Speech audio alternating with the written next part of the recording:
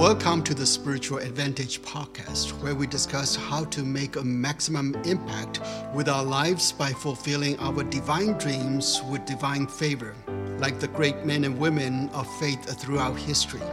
I'm Sam Stone, the light keeper. You are the light of the world, and I am the keeper.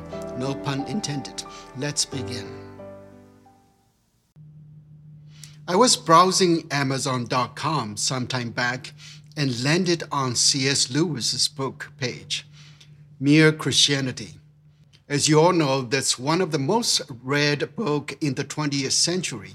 And naturally, you see nothing but raving 5-star reviews.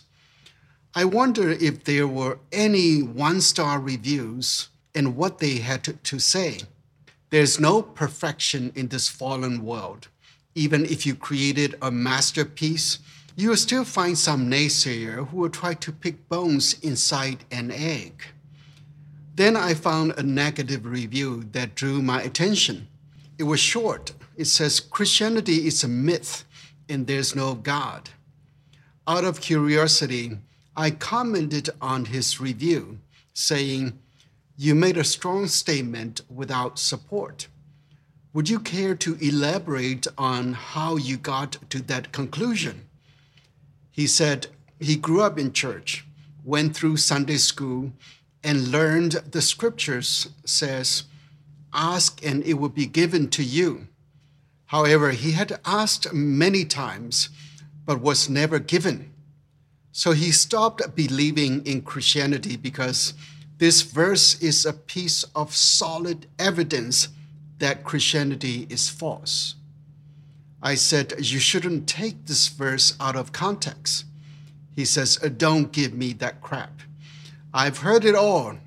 You Christians always try to defend the Bible with all kinds of excuses. This verse is black and white.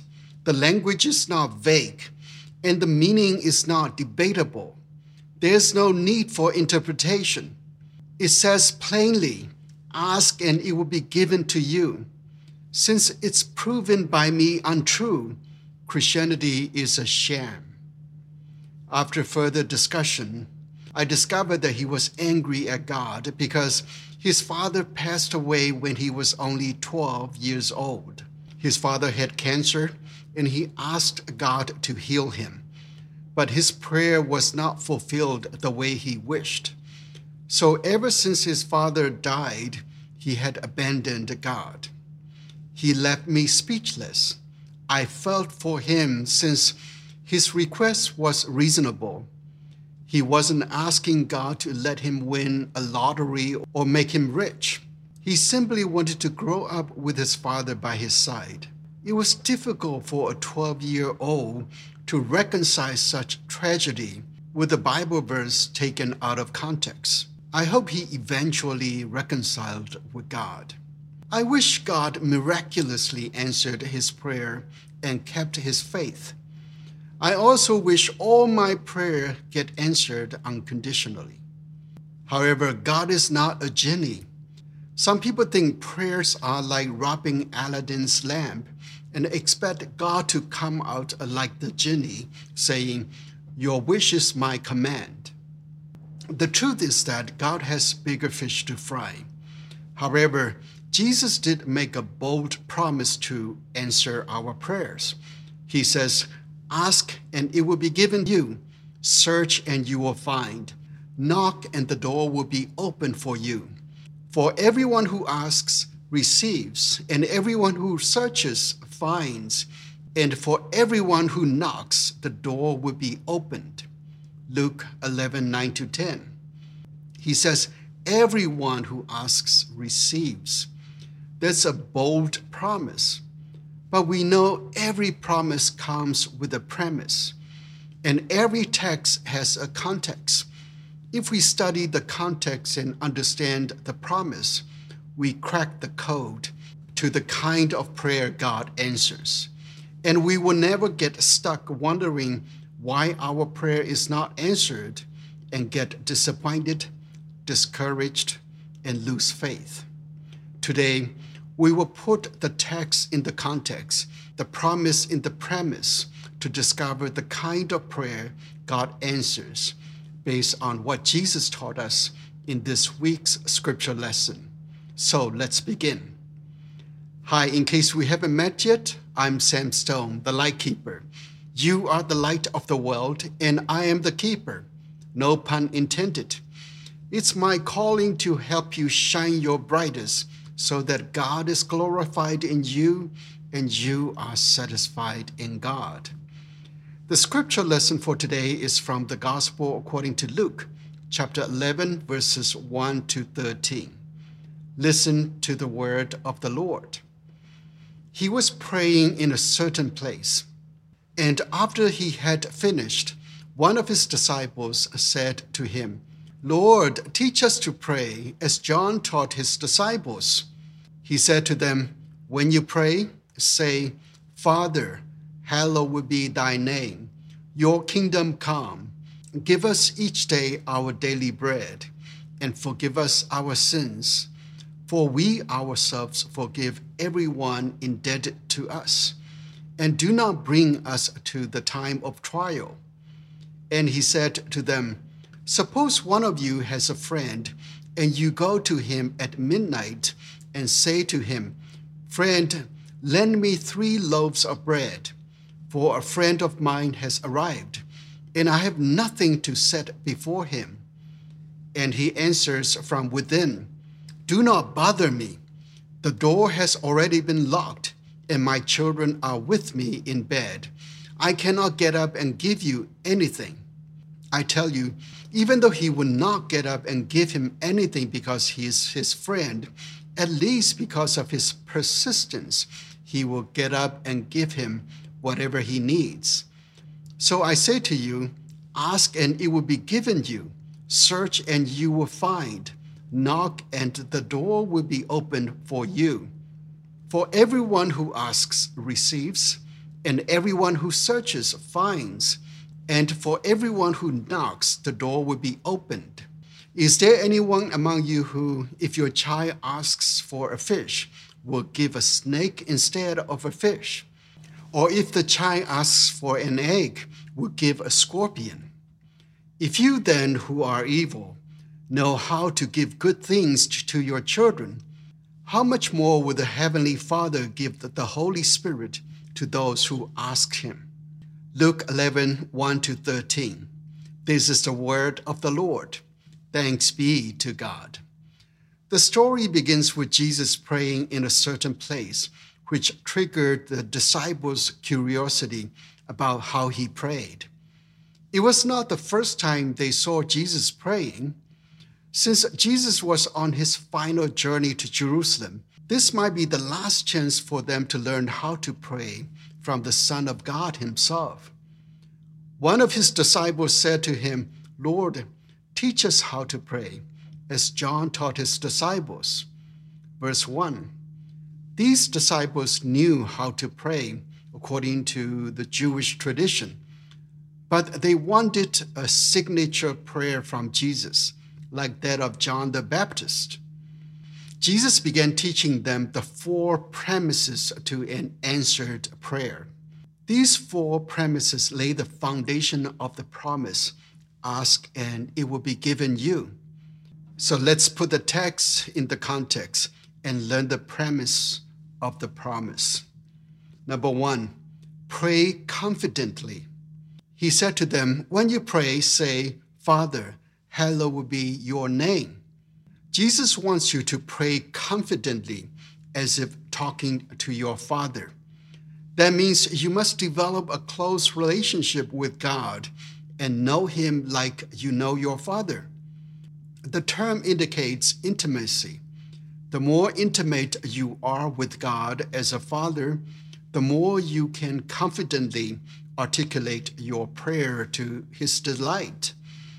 Most of the time, I knew how my Father would answer my request, even before I asked him. Sometimes I didn't even have to ask him and knew his decision exactly. Many people in this world worship idols and pray to images made of wood, stone, or clay that cannot respond. Idolatry destroys civilization because it dumps people down. Just look at the history of the nations around the world. Most idol-worshiping cultures generally lagged behind in civilization. If you have a hard time imagining what the Heavenly Father is like because you didn't grow up with a father or didn't have a good father, get to know Jesus intimately. The Bible says, "No one has ever seen God. It is God, the only Son, who is close to the Father's heart, who has made him known." John 1:18. Jesus also said, "If you know me, you will know my Father also." John 14:7. Jesus is God in flesh. He revealed that God is characterized by love and grace. Once you know that God is love and grace, you have confidence in praying. Some people are on another extreme, treating God as a genie, like a slave. They want God to give them what they want without giving due respect and honor to the Father. To prevent that, Jesus wants us to pray with confidence and reverence, saying, "Father, hallowed be your name." Familiarity breeds contempt, but Jesus wants us to have intimacy with God and maintain reverence. That would set our mind to pray correctly. So here is the first premise for the promise. Pray confidently, as if talking to a loving Father. The second premise is pray comprehensively. Then Jesus said that we need to pray to address the root problem first. Your kingdom come. Verse 2b. We often become fixated on the symptoms rather than the root problem because symptoms feel urgent. But Jesus wants us to prioritize the comprehensive solution.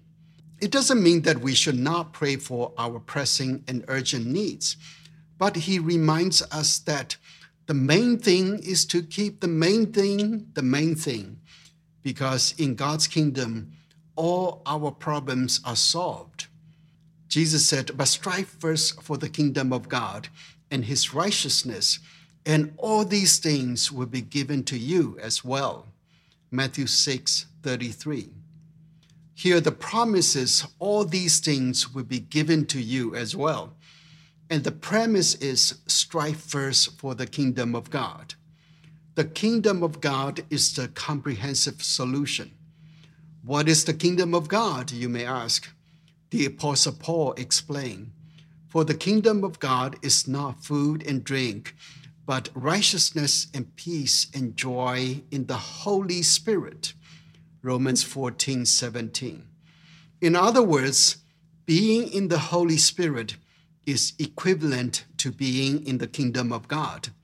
That explains why Jesus concluded this passage by saying, "If you then, who are evil, know how to give good gifts to your children, how much more will the Heavenly Father give the Holy Spirit to those who ask him?"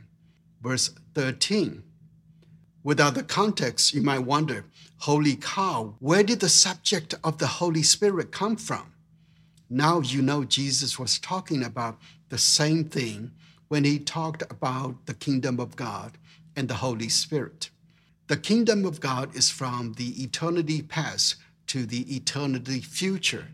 So we can experience the kingdom of God in the present moment. The secret key to the kingdom of God is the Holy Spirit. So Jesus wants you to ask for the Holy Spirit so that you will see the problems of the world as citizens of the kingdom of God, so that you can see the big picture of how God may answer your prayers. Based on this passage, your prayer is always answered, even though it might not be how and when you want it. However, by having the mind of God through the Holy Spirit, you will see how your prayer fits in God's comprehensive solution for the world. You might even find your problem too small in the grand scheme of things. Of course, Jesus reveals that God does not treat your prayer as trivial. Even the hairs of your head are all counted, as Jesus said in chapter 12. The crucified Christ knows your pain and frustrations and wants you to participate in his comprehensive solution and salvation with your prayers so that all will be saved. Thirdly, pray confessionally. Jesus wants us to pray for the kingdom to come, but doesn't want us to miss it. The next two verses keep us from getting locked out of the kingdom of God. Jesus teaches us to pray next. Give us each day our daily bread, and forgive us our sins, for we ourselves forgive everyone indebted to us, and do not bring us to the time of trial. Luke 11:3-4. Two things will keep us out of the kingdom: greed and sin. He teaches us to pray for our daily bread, but not our monthly bread or even weekly bread. That attitude leaves no room for us to pray for winning a lottery. Greed blinds us from seeing God's grand scheme of things and praying for the wrong thing. Then he teaches us to get our sins forgiven by forgiving others. Most of the important gifts from God are free and unconditional, but forgiveness comes with a condition that we must forgive others. I've talked extensively about forgiveness on other occasions, so I won't elaborate here. Once our sins are cleansed, we also need to stay away from trial and temptations to remain clean. That's why Jesus wants us to pray, "Do not bring us to the time of trial." The point is that our prayers become more effective by praying from inside the kingdom, because then we know what we are praying about. Confession keeps us holy and allows us to be in the kingdom through the indwelling of the Holy Spirit. So pray confessionally. Now there's one more premise for the promise: pray continually. After the first three premises are met, our prayer is on the right spot. And all you need is to pray continually, because the rest is a matter of heavenly timing. Jesus tells us a parable to teach us to pray continually and persistently once we have the prayer right. The parable is about a man who wants to provide hospitality to his guest. For the past several weeks, we have discussed the importance of hospitality in God's eyes. So this parable falls on the same theme. The man asks for help from his neighbor to provide hospitality to his guest.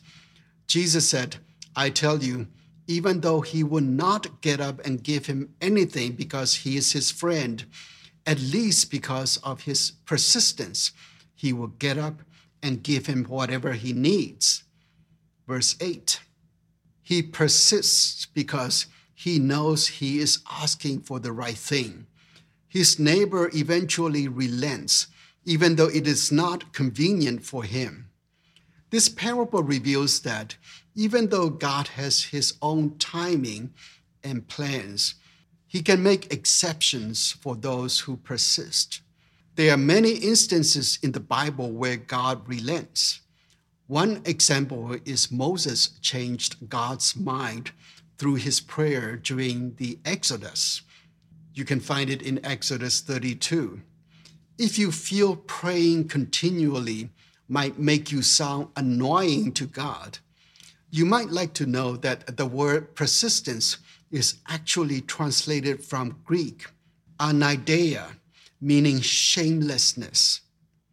Jesus implies that if you are asking for the right thing, there is nothing to be ashamed of. Paul also taught us to pray continually in 1 Thessalonians 5:17. So there you have it. Let's pray the prayers God answers by following these principles. Pray confidently. Pray comprehensively. Pray confessionally. Pray continually. That's it for today. I hope you find this message illuminating as much as I enjoy receiving it from the head office. Until we meet again, keep your light shining brighter and broader and harvest the fruit of profound happiness. Amen. Bye now. Thank you for listening. If you would like to maximize your life and leadership by unlocking your spiritual advantage, please feel free to direct message me on Twitter at Samuel Stone or visit samuelstone.com. I'm looking forward to talking with you. See you on the next episode. Bye now.